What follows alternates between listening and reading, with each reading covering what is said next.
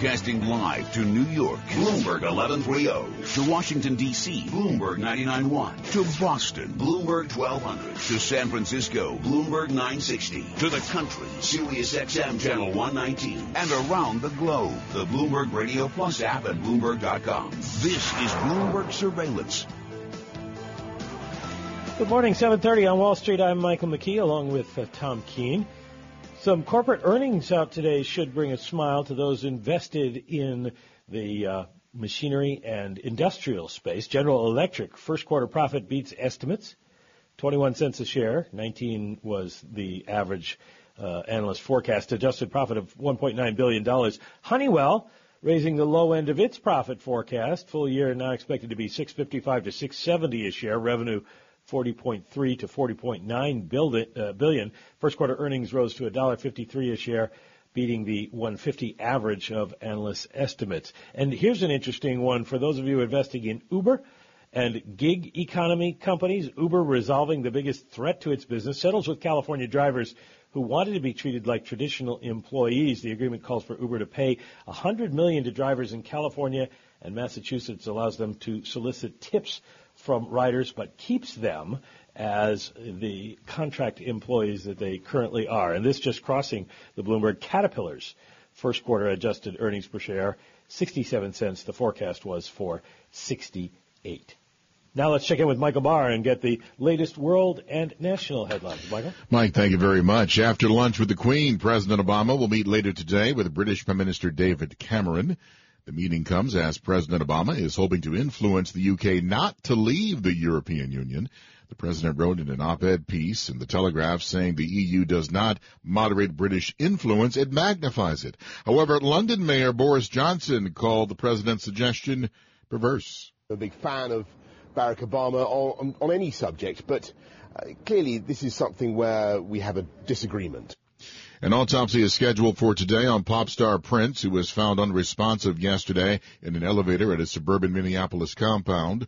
Prince's death comes 2 weeks after he canceled a concert in Atlanta because he was not feeling well. Prince was 57. Global news, 24 hours a day, powered by our 2,400 journalists in more than 150 news bureaus from around the world. I'm Michael Barr. Mike? Thank you, Michael. Time now for the Land Rover Parsippany Bloomberg NBC Sports Update. Here's John Stashower. All right, Mike. Rangers-Penguins game 4 at the Guard couldn't have been much worse for the Blue Shirts. Pittsburgh scored 3 times, opening period. Henrik Lundqvist got benched in the second after giving up an Evgeny Malkin goal. Malkin added another third period. 5-0 Penguins, the 5th consecutive home playoff loss going back to last year. And if the Rangers lose tomorrow afternoon in Pittsburgh, the season is over. Things going from bad to worse for the Yankees. Chasen Treves, first 2 pitches of the 7th inning, both left the yard. Oakland finished a sweep 7-3, and the Yanks have lost 7 of the last 8. In Cincinnati last night, a fly ball, shallow right, playable. Zobrist is there. Coming in is Hayward. No hitter for Arrieta. Jake Arrieta pitches a no-hitter here at the Great American Ballpark. Cubs radio, Chicago won 16-0, and Arrieta's picked up where he left off last season. He's 15-0 in his last 16 regular season starts with 2 no-hitters. With the Bloomberg NBC Sports Update, I'm John Stashower. Thank you, John. Well, we have some more news coming in from Caterpillar. Not particularly good. They're lowering their forecast for 2016. Now, $3.70. They had seen $4. They are still above the consensus estimate of $3.61. We'll keep an eye on CAT. As I mentioned, they're earning 67 cents. The consensus was for 68. You're listening to Bloomberg Radio Worldwide. And this is Bloomberg Surveillance. I'm Michael McKee along with Tom Keene on a day when the U.S. is diverging from the rest of the world, shall we say. Stock 600 in Europe down 0.3, a little over a point. But U.S. futures, we'll call them slightly green. At least they are green. They're not up a lot. S&P futures up by 3 points now, 0.1%. Dow E-minis are up just 2 points. NASDAQ futures are lower by 3 points, 0.1%. Time now for the Bloomberg NJIT STEM report, brought to you by New Jersey Institute of Technology, investing more than $110 million a year in applied research to solve problems and improve life. Learn more at storiesofinnovation.njit.edu. Here is John Tucker. And good morning, Michael. Now let's see what's making news in science, technology, engineering, and math. Representatives of more than 150 nations are in New York today. They're signing the Paris Climate Accord, setting in motion the unprecedented global effort to reduce pollution and slow rising temperatures linked to floods, heat waves, and droughts. This ceremony at the UN headquarters is expected to set a record for the largest number of nations to sign an agreement on the first day possible. Calls for countries to voluntarily reduce fossil fuel emissions in hopes of limiting global warming. Government of China, through the Chinese Academy of Sciences, has struck a deal with Advanced Micro Devices to form joint ventures and license advanced processor technology from the U.S. chip maker. And according to the Associated Press, the chief administrator of the country's space program said today work is proceeding quickly on China's planned mission to land a rover on Mars by 2020. Formally announced in January, China's Mars voyage will attempt to recreate the success of the U.S. Viking 1 mission that landed a rover on the planet 4 decades ago. Now that, Michael, is this morning's Bloomberg NJIT STEM report. Well, John Tucker, thank you so much. Greatly appreciate it. This is a thrill, folks. Most people in the media get Michael Mayo for 1 minute, 2 minutes, 3 minutes here. He goes this. We get a longer battle with him here today. And to drive forward the idea of governance at banks and the idea of what they do at their annual meetings. But first, Michael Mayo, you're optimistic on the banks is a business plan, right? Absolutely, Tom. We've changed our position on the banks. As you know, we were very negative last decade before and through the financial crisis. But now the bank balance sheets are safer than they've been in decades. Risk is lower than it's been any time since the financial crisis. And you're seeing early signs of traditional lending revenues improve. So in the words of Karen Carpenter, we've only just begun. Okay. I'm not going to sing. Don't get him singing. Don't get me singing my Carpenter's thing. But, Mike, at the same time, you want to hear more about their business plan. Why is a bank annual meeting different from John Deere or Caterpillar's annual meeting? Are you picking on Brian Moynihan and the others, or is there something unique about their quiet and their secrecy? So we're more positive on banks, but it's not a blind recommendation. We think that the management teams of the banks need to be held more accountable. And for me personally, I've written research reports on Wall Street and got shut down, testified to Congress, got shut down, wrote a book. You know, things still haven't changed yet. And you have the new proposal for payrolls on Wall Street. That's not going to do it. All the micromanagement in the world's not going to do it. At some point, you say, we've seen management teams come and go. Let's hold the boards of directors more accountable. In other words, if your sports team keeps losing games and they get, a new coach year after year, at some point you want to talk to the general manager, and this is the equivalent of doing that. Mm-hmm. I want to know what follow up on what Tom said in terms of the business plan. The business plan used to be you take deposits and you lend them out and you make money, and then it evolved into everything from investment banking to trading on your own account, and we've seen how well that worked out in the last quarter. So what is a successful financial institution going to look like next? A successful financial institution generates returns above the cost of capital. That would be something called return on equity. And some banks have good returns and some banks have bad returns. So the annual meetings next week for Citigroup, Bank of America, and a regional bank, Comerica, all three of those banks have failed to create value for every year for the last 8 years. And so our question for the board of directors is, if you're not getting it done, what is your plan B? And maybe your plan B should be some asset sales or restructuring, or even in the case of Comerica, an absolute sale. Well, do they become utility-like? Do they go back to the old retail banking model of deposits and lending, or is all the other financial engineering that they do still a key part of how you get that return on equity? It's a little bit back to the future, directionally like the 1950s, where not banks as utilities, but banks with more utility-like outcomes, where banks are pillars of strength and stability. And by the way, collectively, we're fighting the last war. There's not going to be, a bank calamity coming up. Banks have more capital than they've had in 80 years. They can absorb another financial crisis and still have more capital than they had before the last downturn. How do you respond to what I'm sure you hear from bankers, that we need to keep our plans quiet? we can't tell Mike Mayo in an annual meeting what we're doing. Enough. Tom, you're setting me off here. I know, I can tell. No, we're not doing enough. I've been doing this 25 years. Mm-hmm. You have one time a year to ask questions of the directors at banks. One time a year. Mm-hmm. By the way, these are your owners. So, and the one that infuriates me the most is Bank of America. What do they do specifically? Quickly here, we'll come back. Okay, well, if it's too quick, I'd save it. What's the number one thing they do? No, what they don't give you Rangers tickets? We recommend Bank of America stock now, so we're positive. We'd have much more upside if they had a better tone at the top. Their September 22nd shareholder meeting, they literally pulled the microphone away from somebody midstream, mid-sentence while he was asking the question. Okay, well, we'll come back on that. So fired up. Michael Mayo of CLSA, a lot to talk about, and what a distinction. He's enthusiastic on the banks, but we'll continue with the but of bank transparency. Bloomberg Surveillance. Bloomberg Surveillance is brought to you by Sector Spider ETFs. Why buy a single stock when you can invest in the entire sector? Visit sectorspdrs.com or call 1-866-SECTOR-ETF.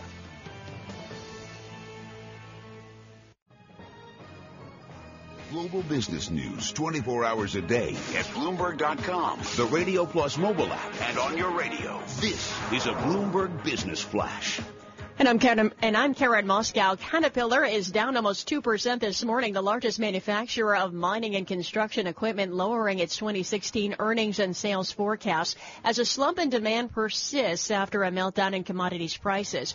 GE reported first quarter profit that beat analyst estimates. Revenue just missed, and its shares are down more than 1%. Honeywell International raised the low end of its profit forecast after first quarter earnings topped analyst estimates with the help of a $5.1 billion acquisition that bolstered sales. Advanced Micro Devices were also watching, up 23%. It said its licensing technology to a Chinese state-backed joint venture will produce server processors for that country's market. Futures this morning are higher. S&P E-mini futures up 2 points. Dow E-mini futures are down 3, though, and NASDAQ E-mini futures are down 3 as well. The DAX in Germany is down 0.5% right now. 10-year Treasury, little change. The yield 1.86%. The yield on the 2-year, 0.80%. NYMEX crude oil up 0.4% or 17 cents to $43.35 a barrel. COMEX gold is down 0.25% or $3 to $12.4730 an ounce. The euro, $1.1264. The yen 110.69. And that's a Bloomberg Business Flash. Tom and Mike. Karen Moscow, thank you very much. We're talking with Michael Mayo from CLSA, bank analyst. And before the break, you were talking about how banks, as you go to their annual meetings, are going to have to explain themselves and what their plans are. Some shareholders already concerned about what Citigroup's plans are, and they proposal break the bank up. I think it's called Proposition 8, something like that. Isn't that what Michael Corbat's been doing? Hasn't Citi been trying to essentially shed the unprofitable parts of the business? What would this do that isn't already being done? Well, the good news is Citigroup last year had the best returns since before the financial crisis. The balance sheet is very strong. They've moved in the right direction. They've simplified and they shed a lot of assets, as you pointed out. But they haven't done enough. And so for Citigroup or any bank with returns below the cost of capital, their returns are low for all of the last 8 years. What is plan B? It's been a long time now, enough waiting. Do more. Sell off some assets, redeploy those proceeds. I mean, Citigroup, under one financial metric, trades at 80% of its tangible book. The stock price is below the book value. And so that means investors don't have enough confidence that the future will improve enough. So we're going to the question at the meeting is, why not consider plan B? Why not get more aggressive with your restructuring? I got a bunch of questions here, but if Citigroup is a 10-for-1 reverse split, the stock has gone from next to nothing to 50 down to $4.66. And they do a fancy split to make it $46.60 a share. What jump starts those stocks? It's free cash flow, like with every other company, right? Absolutely. Better free cash flow, but relative to the equity Citigroup has to hold. So the good news is Citigroup is a lot safer. Their capital is a lot higher. The bad news, it's tougher to generate returns on those higher levels of capital. Do they need just fewer people? I mean, let me get it up here. Right now, their head count All of these banks are loaded up with employees. Citigroup's 225,000 people. Where's that number in 5 years? Well, it's come down quite a bit already, and we think Citi will continue to be smaller as the years go on. They have streamlined quite a bit, but they need to perhaps restructure more aggressively. Those businesses that are, capital hogs. You just want them to go faster. Is the hard. Well, they're not getting it done. You have some banks like J.P. Morgan and Wells Fargo with very good returns. Citigroup has poor returns. That's why we're going. That's why our team's going to the annual meeting on Tuesday to say, some of your peers are getting it done. It's time for you to get it done. Board of directors, what is management doing? If they can't get it done, what is your plan B? And Mike, what you can do from Gainesville is go right down to Coral Gables. That's where they're holding the meeting at the University of Miami. Why are they holding the meeting in the middle of nowhere? We're very frustrated with the behavior, not just of, Citigroup, but for many of these banks which hold their annual meetings, far away. 2 years ago, I went to Citigroup's annual meeting in St. Louis. What does St. Louis have to do with Citigroup's investors? And so, Citigroup has gotten better. You know what's good about Citigroup? They're the only large bank with a separate chairman from the CEO. And the chairman, Mike O'Neill, is a long-time bank restructuring expert, and he's on the scene. This is the one time a year you actually get to hear from that chairman, Mike O'Neill. So for all the issues, including having the annual meeting down in Coral Gables, Florida, University of Miami, they have made some positive governance changes. Well, can they sway you? Can you be persuaded that they're on the right track? You're very negative on them, and yet you're praising the management as people who know what they're doing and who seem to be committed to what you want them to do. Well, we're more positive on the stock. We're very positive on the stock. It's very inexpensive. The fundamentals have improved. It just hasn't improved enough. So, it comes down to returns. Returns have improved also, the best in a decade, but they're still not at that threshold where you go from value destruction to value creation. It's a fair question for any bank. If your returns are lousy, what is the board of directors doing to make sure that the returns will be adequate and closer to peer levels? Now, how do you resolve the tension between what you want them to do on behalf of shareholders, which is make more money, which incentivizes management maybe to take more risk, and regulators who say, no, don't do that. We just want you to survive? Well, I think regulators and investors can be on the same page. Citigroup directionally has more utility-like outcomes. Directionally, they have less risk than they've had since before the financial crisis and going back even further. And to the extent that the regulators want Citigroup and other banks to streamline and simplify, and I think investors would be more enthusiastic if Citigroup went faster to shed some of their assets.